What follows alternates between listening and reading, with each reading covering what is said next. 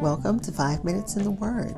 This is your daily podcast of Bible reading and insight into God's Word.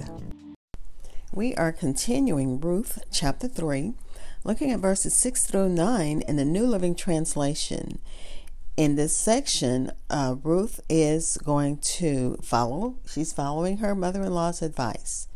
Naomi sees a chance to restore their economic standing by Ruth marrying Boaz.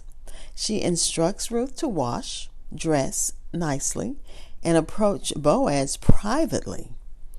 And she's to lay down at Boaz's feet and uncover his feet. So this is a continuation. Let's listen to God's word. So she went to the threshing floor that night and followed the instructions of her mother-in-law. After Boaz had finished eating and drinking and was in good spirits, he lay down at the far end of the pile of grain and went to sleep. Then Ruth came quietly, uncovered his feet, and lay down. Around midnight, Boaz suddenly woke up and turned over. He was surprised to find a woman lying at his feet. "Who are you?" he asked. "I am your servant Ruth," she replied. "Spread the corner of your covering over me, for you are my family redeemer." Again, this is Ruth chapter 3, verses 6 through 9 in the New Living Translation, which titles this Ruth at the Threshing Floor. And Ruth here is making an appeal. I'll be back with insights and we'll close with prayer.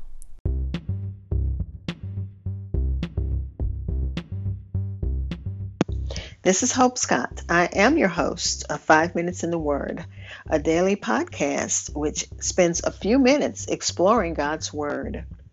Thanks for listening, subscribing, and following my podcast. You can find it on Spotify, Apple Podcasts, TuneIn Radio, iHeartRadio, Good Pods, or wherever you hear podcasts. Also, please like and follow 5 Minutes in the Word on Facebook and Twitter. That again was Ruth chapter 3, verses 6 through 9 in the New Living Translation. In this section, Ruth has followed her mother-in-law's advice. She's following it word for word without question. Harvest time was typically times of feasting and celebration. Boaz ate and drank until his heart was merry. The Hebrew phrase used does not necessarily mean that he was drunk, but there was probably alcoholic drinks available, at the celebration. And, we shouldn't just assume because there was alcohol that he was drunk. And there's still, question about Ruth's actions of uncovering his feet. But she's following the instructions of her mother-in-law. Her mother-in-law knows, the Israeli law. She knows the Levirate law. So she's, following her mother-in-law's instructions. The reason for Boaz sleeping on the threshing floor was that during the days of the judges, you had a lot of political and social instability in Israel. So, it wasn't unusual for gangs of thieves to come and steal all of the hard-earned grain that farmers had grown. So he's protecting his investment. Boaz slept on the threshing floor to guard his crop against the attacks. And remember, the threshing floor was outside of the city. It's not like it's close to your house. It's not like he could just get in his truck and go, drive to where his grain is. He slept there to protect it and probably to protect his workers also. Boaz had been there to protect against thieves. I've just said that. So he must have been quite shocked to wake up and know someone was there. He could feel the presence of someone. He probably felt her at at his feet. And she probably lay still and, quiet, but he still was aware that somebody was there. Or the commentary said he could have been awakened by the cold or startled by like the blankets coming up off your feet and it's cold outside. So it could have been that also. So imagine his shock, and which turned to wondering when he found out that the visitor was a woman. So he was startled and wondering at this point. Ruth asked that he would spread the corner of your covering over me. So she's she is referring both to the literal covering, and it's a play on words because it also means wings. So, and remember, Boaz had told Ruth that she had taken refuge under the wings of the Almighty, under Yahweh. And he blesses and prays that God would bless her. So she's doing basically, and the commentary says she's humbly and properly seeking her rights. But let me continue reading. Even to the present day, when a Jew marries a woman, he throws the skirts or end of his talith over her to signify that he has taken her under his protection. And we thank God that he has taken us under his protection, under his wings of protection. We thank God for that.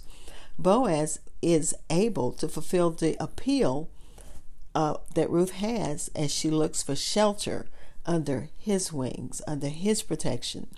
Placing the edge of the garment over a woman symbolizes taking her in marriage. But of course, that hasn't happened yet. Ruth, again, boldly yet humbly and properly sought her rights because Boaz is her kinsman redeemer. She came to put herself under his protection as the person appointed by divine law to be her protector. She basically is saying, you are he that has the right to redeem my family and our estate from perishing. And she's asking, spread your skirt, spread your covering over me. Let's pray. Father, just as Ruth sought protection from Boaz, we thank you that just like she went to him humbly, privately, we come to you boldly, asking and thanking you for the protection that you offer. We thank you that we can come to you just as Ruth did and seek protection.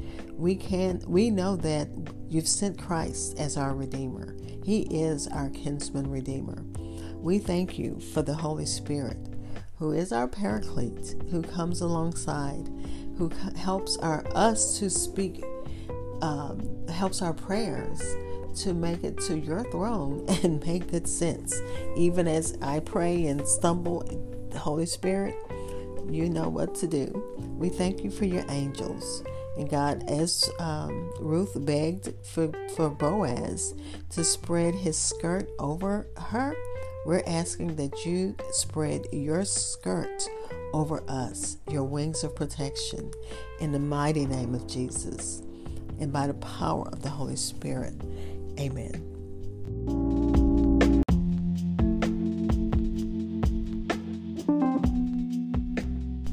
Thank you for spending time in God's Word with me. Be blessed.